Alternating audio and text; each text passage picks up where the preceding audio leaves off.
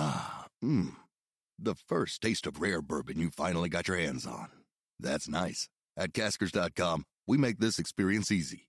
Caskers is a one-stop spirit curator with an impressive selection of exclusive, sought-after, rare, and household names in the realm of premium spirits and champagne. Discover the top flavors of the year now by going to Caskers.com and using code WELCOME10 for $10 off your first purchase. Get $10 off your first purchase with code WELCOME10 at Caskers.com. You are listening to As a Woman, episode 52, The Uterus. In this episode, we're going to talk all about your uterus, what it is, how it forms, all the different defects you can have, what this means for reproduction, and different problems that arise when your uterus is not functioning normally. Welcome to As a Woman, the podcast hosted by fertility physician Dr. Natalie Crawford to educate and empower women. Each week, learn about your health, your fertility, and how they relate to your true self. Become a part of the community fostering collaboration over competition while learning how to authentically find your voice and amplify others as a woman. Hi, friends. Welcome back to As a Woman. In this episode, we are talking all about your uterus. This is going to be a lot about Mullerian abnormalities, which are defects in uterine development. I'm going to touch on other issues that can happen with your uterus, but a lot of these deserve their own full episode later as well. But the truth is, I love the uterus. I think it is so fascinating to learn about the development and how this process goes normally, and then you can start to understand how it may go abnormally as well. First of all, if you are listening and you or someone you know has a Mullerian anomaly, which means a different uterine configuration than what we consider standard, you did nothing wrong. I just want to put that out there. This is at no fault of yours. You didn't do anything to cause this. This happened when you were a baby. It's actually a birth defect.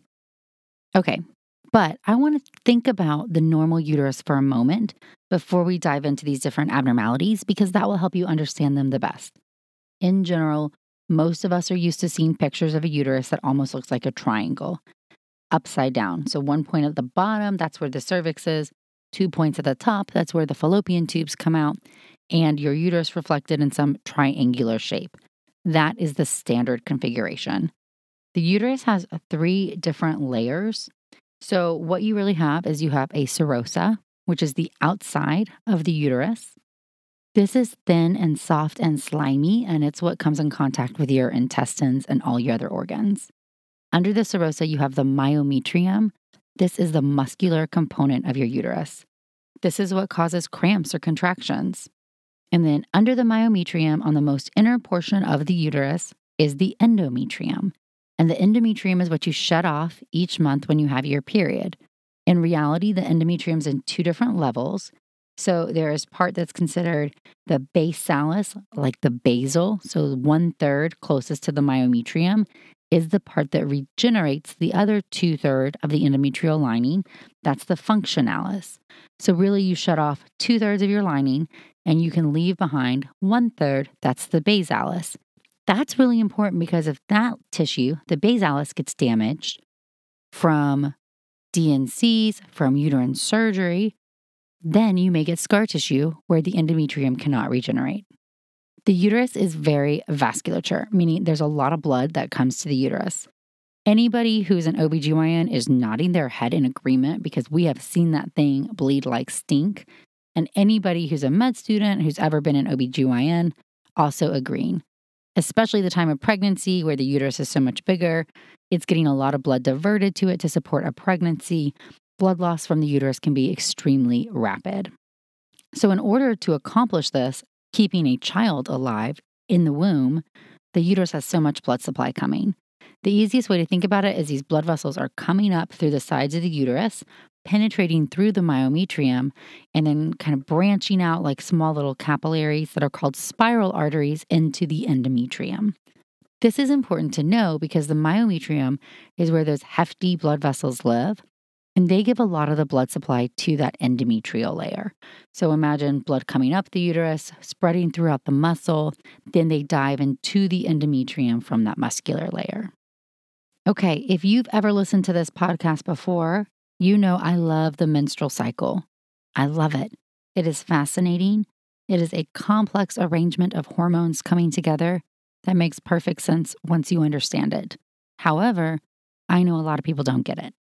Okay, so let's think very basic. The uterus's job, its number one job, is to be able to receive an embryo, allow it to implant, and become a home for a fetus.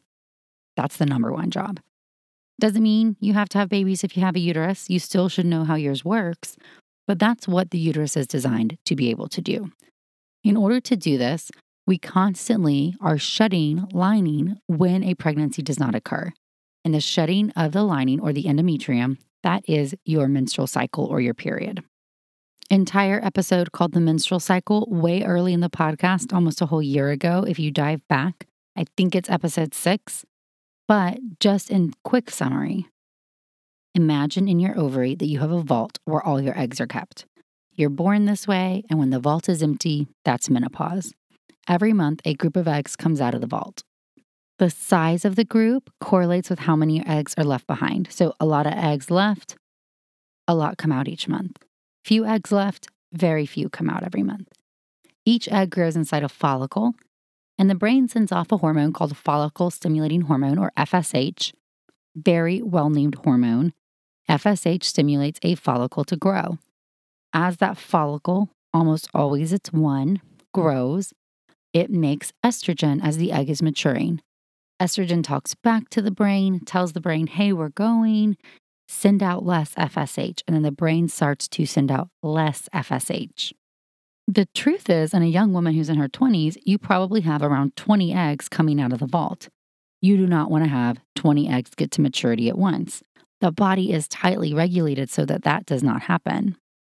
And it favors conservatively. Instead of letting 20 eggs be released, if one egg is not responding to that FSH, it won't send out a higher signal most of the time, and you may be in a situation where you are anovulatory or not ovulating.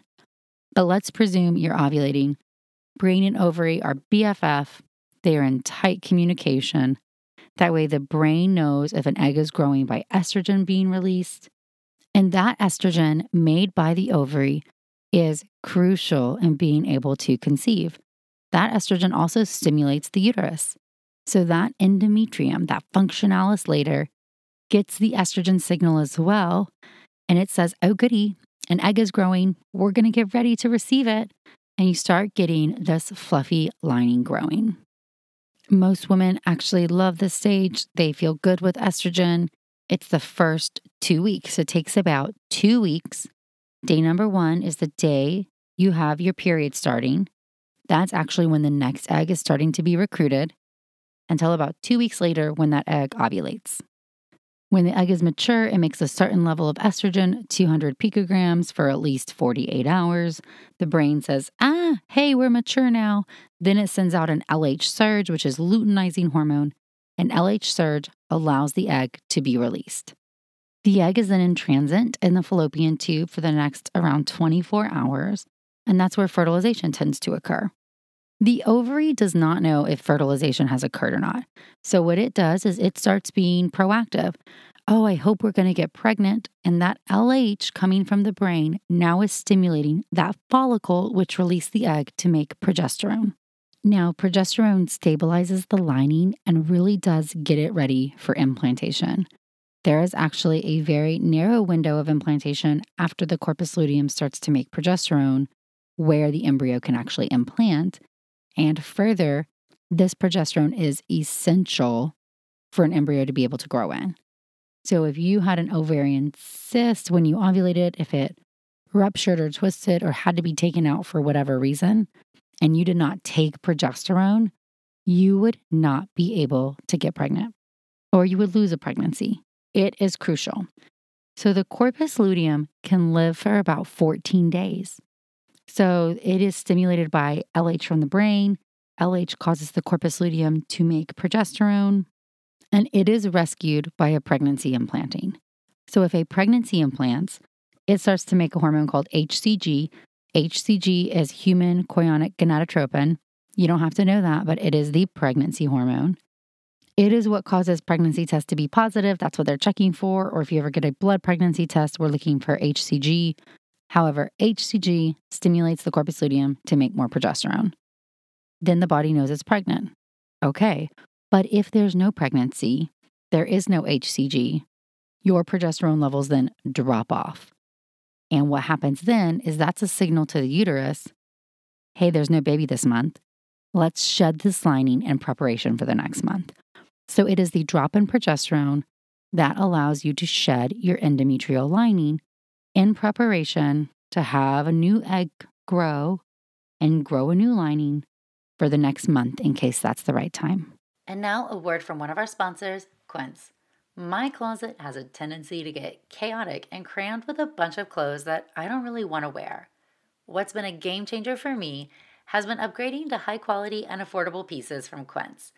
Now I have a wardrobe full of luxury and classic essentials, and I stayed on budget. The best part is that Quince items are priced 50 to 80% less than similar brands, and they do this by partnering directly with top factories, cutting out the middleman and passing the savings on to us. In addition, Quince only works with factories that use safe, ethical, and responsible manufacturing and premium products and finishes. I personally am loving the linen pieces as it's Texas and summer's upon us. Indulge in affordable luxury. Go to quince.com/AAW for free shipping on your order and 365-day returns. That's QUINCE.com/AAW to get free shipping and 365-day returns. Quince.com/AAW. And now a word from one of our sponsors, Caraway. Spring is coming and I always love a good home reset. Non-toxic cookware is the perfect way for you to kick off your own spring cleaning. With so many collections to explore, there is a Caraway for every cook. Their internet-famous kitchenware is a staple for any home. It comes with beautiful shades to fit your aesthetic, but most importantly, you're ditching the chemicals. Caraway's non-toxic kitchenware comes a chemical-free ceramic coating, so your food can be prepared without any of those hard-to-pronounce chemicals leaching in to your healthy ingredients. Everybody knows that I am a big believer that our environment impacts our body, and that's why I trust Caraway with my cooking. Visit carawayhome.com/AAW to take advantage of this limited time offer for 10% off your next purchase. This deal is exclusive for our listeners, so visit carawayhome.com/AAW or use the code AAW at checkout. Caraway non-toxic cookware made modern. Last few semantics here. The first half of the cycle, when an egg is growing inside a follicle, that's known as the follicular phase because that's what's happening in the ovary. And it's also called the proliferative phase because that's what's happening in the uterus. The second half of the cycle after you've ovulated is known as the luteal phase because there's a corpus luteum in the ovary, also known as the secretory phase because that is what's happening inside the uterus. So Med Student 101, follicular, proliferative, the same. That's the first half of a cycle when an egg is growing and estrogen is being made. Second half of the cycle, luteal, secretory, those are the same. That's when a corpus luteum is making progesterone. Now, one thing that can go wrong with the uterus is what's called a luteal phase defect. And I love a luteal phase defect in full transparency. This is what all my fellowship research was on. My thesis was on luteal phase defect. Man, we could talk about this for a long time. There is a lot of debate if a luteal phase defect is the problem of the uterus or is it the problem of the ovary. Does the ovary not ovulate a follicle that is capable of making a good corpus luteum? Thus, in the luteal phase, it doesn't make enough progesterone to support stabilizing that lining for implantation, and perhaps you have spotting or a shortened phase. Similarly, or alternatively, could it be that the uterus doesn't respond appropriately to normal progesterone signals? So corpus luteum doing fine, making progesterone. However, the uterus is not responding, therefore you're having spotting, a shortening of the phase, etc. Personally, I think it's probably an ovarian problem, and I think this is an early phase of ovulation dysfunction. But that being said, when somebody says they have a luteal phase defect, that means the second half of their cycle is either shorter or has spotting in it, and there is concern that they don't have enough progesterone to support their lining. So the uterus is fascinating. It has all these different layers. It has the ability to grow and expand and house a baby. It can allow a placenta to invade and grow in without rejecting it. And it also is constantly responding to hormone levels in order to get ready for that implantation whenever it may or may not occur. A few housekeeping facts. One is that if your periods are regular, since we're talking about this, it should happen at a regular, predictable interval, anywhere from 21 to 35 days, but it should be consistent for you within 1 to 2 days. If it's not, something's not functioning normally. And also, you should know that birth control works at either the level of the brain, ovary, or uterus, essentially either preventing ovulation or preventing implantation. So birth control pills, estrogen, progesterone based, those prevent the brain from sending out FSH, so you don't ovulate. Similarly, high-dose Depo-Provera shot prevents the brain, that's progesterone injection, from sending out hormones, and you don't ovulate. You also could use an IUD that's progesterone only based, and that actually makes the endometrium inhospitable for an embryo to implant because it is constantly secreting progesterone instead of only in half of the cycle. I get a ton of questions about period abnormalities on hormonal contraception. The vast majority of hormonal contraception will change your period. You either will not have a period, or you may have a lighter period, or it'll make your period regular, or you'll have less cramps. Those are all normal side effects of the contraception and doesn't mean something's wrong with your period. All right, friends. Well, let's talk about, I love Mullerian anomalies. I think that's funny. A lot of people don't even know what they are or care, but I find it just fascinating.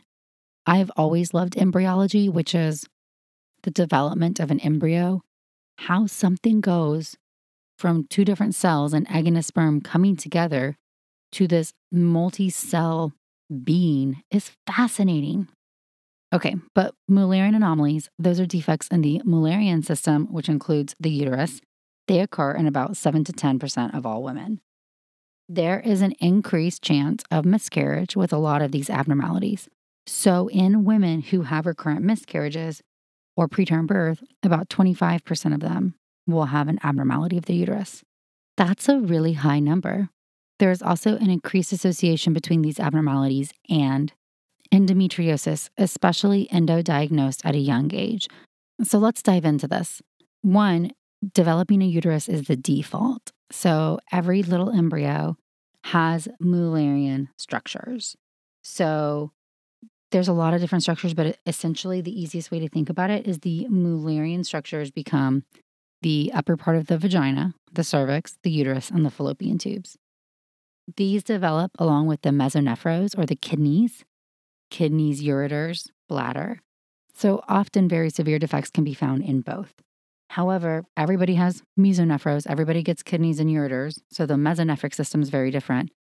But the Mullerian, that is your uterus. Every little embryo default is to develop a uterus. However, male embryos who have functioning Y chromosomes will start to make AMH, anti-Mullerian hormone. I know we've talked about AMH because it's important in egg selection and secretion and a marker of how many eggs you have left. But AMH is named anti-Mullerian hormone because it inhibits the growth of the Mullerian structures, the uterus, in male embryos. So if you have a Y chromosome that works, you will have Sertoli cells. And Sertoli cells are in the testes, so Sertoli cells will make AMH. That will cause ipsilateral or same side inhibition of the Mullerian structures. I just go into all of that detail because there's sometimes very interesting things that happen where you have a Y chromosome, but your androgens aren't functioning normally. You may develop some of these structures even though genetically you are male. Or similarly, you may be male and not develop these structures because you're not supposed to because your body can make AMH, but you have a defect in the androgen receptor or the testosterone receptor, and so your external characteristics are all female. So you don't have female internal structures, you have female external structures. That's called androgen insensitivity syndrome. That's all super detail, but I think the important thing here is that your internal anatomy develops completely independently of your external genitalia. Isn't that fascinating? But truth being told, These Mullerian structures, if everything's good, so if you're an XX woman and you do not have a Y chromosome, so you don't have Sertoli cells that are making any AMH, your Mullerian structures start to develop and they grow in two separate horns. Isn't that crazy? You have like two little buds. They first elongate. So that's step number one. So your whole little structures, upper third of the vagina, cervix, uterus, and fallopian tubes, start out as these little Mullerian buds. They then link them right next to each other in parallel. So imagine two little long lines. These Mullerian ducts become your fallopian tubes, uterus, cervix, upper part of the vagina. They then fuse together. So they're still independent, but they're fused together. Fusion starts in the midline and then extends both directions. Then the midline portion is reabsorbed from the bottom up, and this reabsorbs all the way, connecting the tubes in the middle. And that is how we get our triangular shaped uterus that has all three layers with the endometrium on the inside. So the most common Mullerian abnormality is called a uterine septum, and a uterine septum is where the last stage of this does not complete. So that midline connecting portion does not fully reabsorb. A septum occurs in all the uterine abnormalities. About 35% of them are uterine septums, so it's the most common. It can range. It can be a very mild septum. It can be a really deep septum. There are different variants here, but it's not specifically a cause of infertility, but it is most certainly associated with an increase of miscarriage. A lot of women do not know they have a septum. Their periods come normally. Nobody's ever looked in your uterus. You can't tell at a regular gynecologic visit with a pap smear or whatever. And so most women do not even know. If you have a uterine septum and you get pregnant, 80 to 90% of those pregnancies will end in miscarriage. That is a huge number. And that is because that septum is avascular. It doesn't have that myometrial tissue layer that we talked about. It is just an avascular portion dangling into the uterus. So if a pregnancy tries to come and implant, there's no good healthy tissue to allow it to really implant all the way sufficiently. Septums are also associated with growth restriction or preterm birth or abnormal positioning of a baby. So occasionally they are diagnosed because the baby's not growing correctly or because the baby is breech. And at C-section, it is determined that a patient has a septum. The good news is that septums are easily corrected with surgery. This is my favorite surgery. My favorite. Literally, the surgery is probably part of why I went into REI. REI is both a very brain-heavy field, hormones, high-tech stuff, trying to explain it to patients, and a lot of procedures and surgery. And I love septum resections. They are hysteroscopic surgery, so that means a camera through the uterus. So you are doing this non-invasively, but you essentially use micro instruments and cut out the avascular portion. So rewarding. You literally can look at a uterus and it's like two different tunnels, and you see this midline thing that shouldn't be there, and you can take it out and it's done. So good. The great news is that after correcting it, the rate of miscarriage drops substantially. There is a small risk of scar tissue afterwards, so a lot of us, myself included, do different things after taking out the septum to try to prevent scar tissue from forming. Now, one step up from a septum is a bicornuate uterus. So what this was both a failure of fusion. So the two horns at the top portion did not fuse all the way, although they did at the bottom. So at the bottom they fused and they had regression of what was there, but at the top the horns were not fused. This is typically considered a heart-shaped uterus. Interesting fact is that a bicornuate uterus and a septum look the same on HSG. So if you're coming in to see me and you get an HSG, hysterosalpingogram, an X-ray dye test to look at the inside of the uterus and the fallopian tubes, both a bicornuate and a septum will look the same. That's because the HSG is just telling me about the inside of your uterus. It's not telling me about anything on the outside. So a bicornuate actually has that muscular layer coming down. So it's not avascular. It's actually the two independent horns. So there's muscle, the internal portion. If you were to look from laparoscopy or from surgery of the abdomen, you would actually see a divot at the top of the uterus where these two horns fail to fuse. For the most part, these have really good pregnancy outcomes. There may be a slightly higher rate of miscarriage, preterm birth, breech, need for C-section, but that is not at all associated like a septum is with this high association with miscarriage. Also not known to be a cause of infertility because there's good tissue everywhere where a pregnancy could implant. This being said, we do not usually correct these. There is a surgical procedure called a metroplasty. It's like a big deal, guys, and we have not done them in a long time. I've never seen one. But what you would go do is cut a triangular chunk out of the uterus and then sew it together to try to reconfigure into a traditional shape. Yeah, that's a big, big deal with a lot of risks. And as I said, current science has told us that is not needed. Bicornuate uteruses occur in about 25% of all Mullerian abnormalities, so it is the second most common. And now a word from one of our sponsors, Rocket Money. Did you know that nearly 75% of people have subscriptions that they've forgotten about? Embarrassingly, I am one of those as well. And Rocket Money can cancel a subscription for you that otherwise could have been a time-consuming process. Between streaming services, fitness apps, and delivery services, it can be never-ending. So Rocket Money is a personal finance app that finds and cancels your unwanted subscriptions. They monitor your spending and help you lower your bills so that you can grow your savings. Rocket Money has over 5 million users and has saved a total of $500 million in canceled subscriptions, saving members up to $740 a year when using all of the app's features.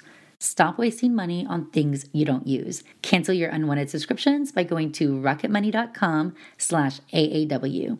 That's rocketmoney.com/AAW. rocketmoney.com/AAW.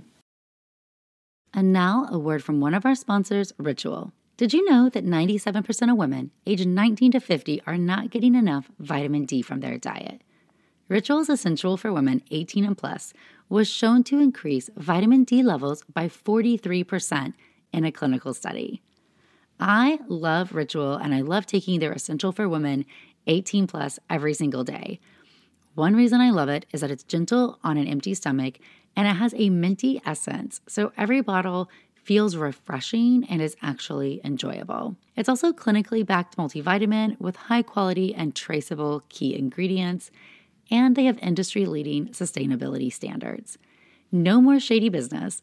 Ritual's Essential for Women 18 and over is a multivitamin you can actually trust. Get 25% off your first month for a limited time at ritual.com/AAW. Start Ritual or add Essential for Women 18 plus to your subscription today.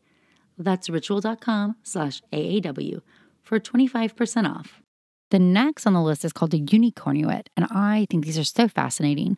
So what happened here is that one little Mullerian bud did nothing, didn't form at all.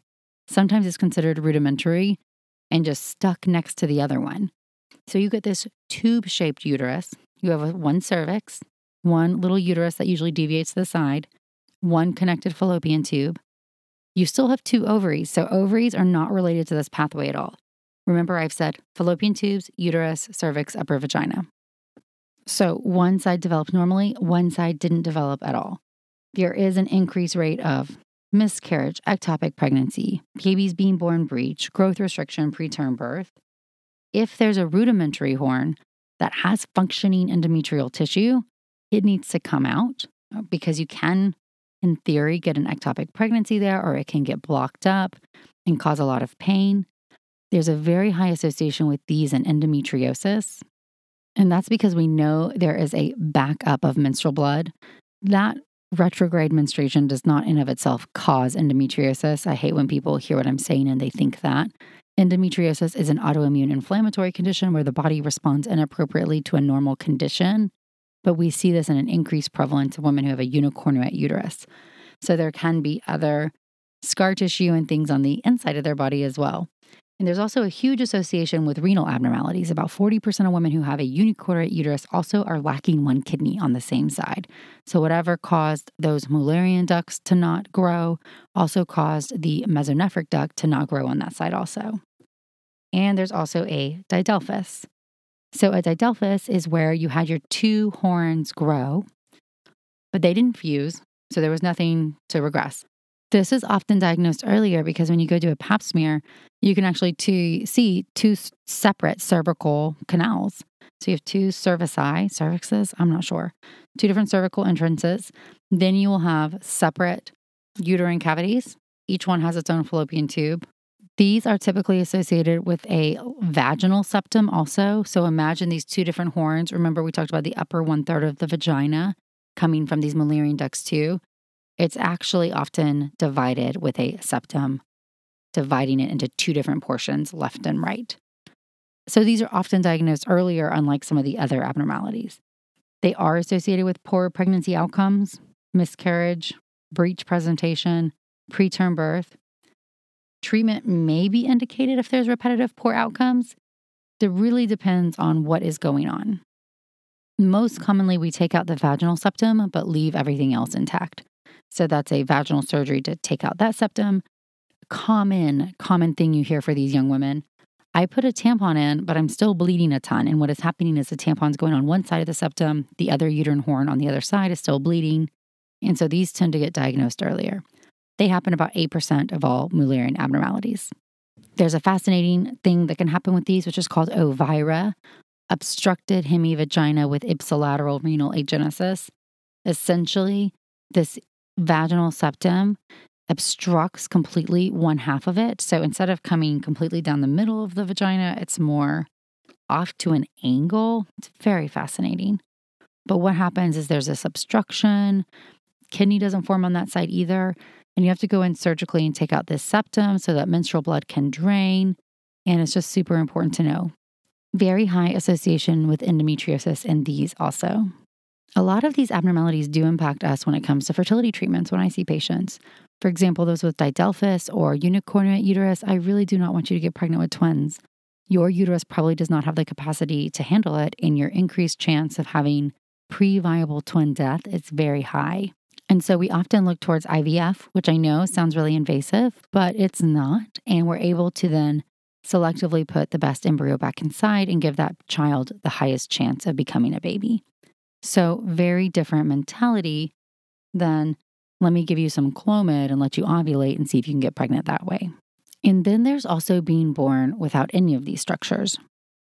No cervix, really no upper vagina, no cervix, no uterus, no fallopian tubes. This is one of two things almost always. So if you are genetically XX, genetically female, this is called Mullerian agenesis. So these structures did not develop for whatever reason.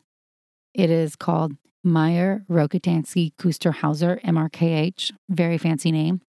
You may have read about this some in the news because previously these women have ovaries and we would take out eggs for a surrogate to carry a pregnancy for them, and we still do that. However, there have been cases where women who have MRKH can have a uterine transplant, which is really exciting for this group of women. So if you read, woman born without uterus now receives uterine transplant, this is what it is. Or it could be something called androgen insensitivity syndrome, which is where genetically actually you are XY. However, the Y chromosome makes testosterone. So it makes AMH, so no uterus is formed. It makes testosterone, but that can't be absorbed because the testosterone receptor doesn't work. So the external body looks completely female, even though internally your genetics are male. Fascinating. But if you get diagnosed or somebody you know with no uterus, that will be the first line step. What do the chromosomes show? Because that will tell us, do we have ovaries? Do we have eggs? Are these actually testes? What is going on? That's a fascinating topic in of itself. I'm going to end this talk about the uterus by talking about uterine fibroids or leiomyomas. Fibroids are actually very prevalent. They are benign tumors, so a ball of abnormal cells that occur in the uterus. They can be associated with uterine symptoms such as heavy periods, menorrhagia, heavy pain, dysmenorrhea. You can actually sometimes just get pelvic pain from feeling a bulk uterus symptoms. And there's some genetic predisposition. We see that there's an increased chance of having a fibroid if you had a first-degree relative who also had a fibroid. Of women who've had pelvic ultrasounds for whatever reason, about 30% of them will have a uterine fibroid. That's super high. And there is likely some hormonal relationship to estrogen. We actually think it's pretty complicated because sometimes hormonal contraception will help them and sometimes it makes them worse. But we do know that it appears that estrogen and progesterone receptors are prevalent in fibroids and can contribute to how they respond to hormonal treatment. There is a cancerous version of these called leiomyosarcoma, It happens in less than 1%, but it does mean if you have a rapidly growing fibroid, somebody is going to evaluate it because we want to make sure that it is not cancerous. Overall, though, exceedingly rare. And by the time people have gone through menopause, if we look at hysterectomy specimens, so women who went and had their uterus out, 70 to 80% of women will have a fibroid in their uterus, higher prevalence if you're African American. So these are very, very common. Now, do fibroids impact your chance of becoming pregnant? This is a hot topic. For the most part, it depends where the fibroid is and what its size is. So fibroids that are on the complete outside of the uterus, the serosa, those tend not to impact at all. In theory, they only may if they're obstructing a fallopian tube, so if they're preventing egg and sperm from meeting. But for the most part, if they're on that outer portion, they're not contributing. Alternatively, fibroids on the inside of the uterus are contributing a lot. So these are considered submucosal, and it doesn't matter how big or how small. If it is pushing or dangling or inside that endometrial cavity, it is harder for a pregnancy to implant, and those have to come out. Luckily, that's a very easy surgery. It's called hysteroscopic myomectomy. So very similar to the septum. Camera goes in through the uterus. We will cut out the fibroid tissue. We need to get the uterus to heal, but most people do great after that surgery. But the problematic ones are the ones that we consider intramural or that are growing in the myometrium, that middle muscular layer. Small fibroids in this area likely do not need to be taken out unless they're really poking into the cavity. So those that are less than 5 centimeters are probably fine. Fibroids that are greater than 5 centimeters, we sometimes recommend taking out because we're concerned that the blood distribution inside the myometrium is so disrupted that it will be hard for a pregnancy to implant. Sometimes we don't know. Surgery is a big deal. Open surgery, cutting on the uterus, sewing it back together. So we don't love to go risk your uterine architecture and structure and function if we're not sure that it makes a difference. Fibroids that are intramural with a history of miscarriage, we almost always will operate on because those are now increasing our suspicion that in you, these fibroids are causing a problem. Surgery can be done robotically. It can be done laparoscopy with a little camera and instruments. It can be done open like a C-section. This will totally depend on size, location, surgeon preference, etc., etc. What is most important is a good closure in the uterus and that your uterus is going to have the integrity it needs. However, after any of these surgeries, no matter how it happens, you do have an increased risk of uterine rupture, where the uterus ruptures when it is contracting. And in that situation, almost everybody who's had a prior fibroid removal surgically is recommended to have a primary C-section. So there are long-term risks with this. That being said, the prevalence of fibroids is so high, and the incidence of those that actually cause reproductive problems is much lower. So if somebody casually mentions, oh, I see a small fibroid, do not freak out. Get more information, where it is, how big is it. You can see a fertility specialist like me or a gynecologist and get more details, but I don't want you freaking out ahead of time. Also, most Mullerian abnormalities have these different side effects that we can't do anything about. Only in the case of a uterine septum or a vaginal septum are we really going and doing surgery to try to repair these. It is very important that you understand your body, what's going on with it, so that you can make the decisions that are right for you. I hope you enjoyed listening to this episode. I find the uterus just fascinating. Again, if your periods are abnormal, you should seek help for it. That's not a normal thing. You deserve to know what's going on with your body. Thanks for listening.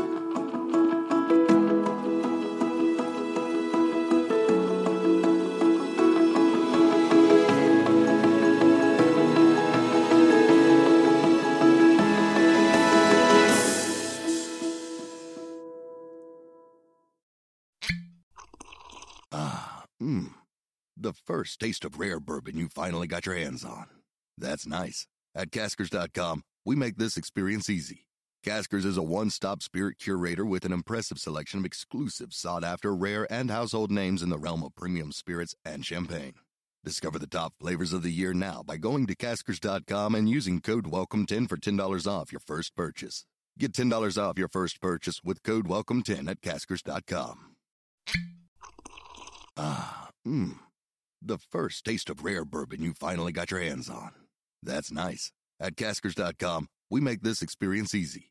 Caskers is a one-stop spirit curator with an impressive selection of exclusive, sought-after, rare, and household names in the realm of premium spirits and champagne. Discover the top flavors of the year now by going to Caskers.com and using code WELCOME10 for $10 off your first purchase. Get $10 off your first purchase with code WELCOME10 at Caskers.com.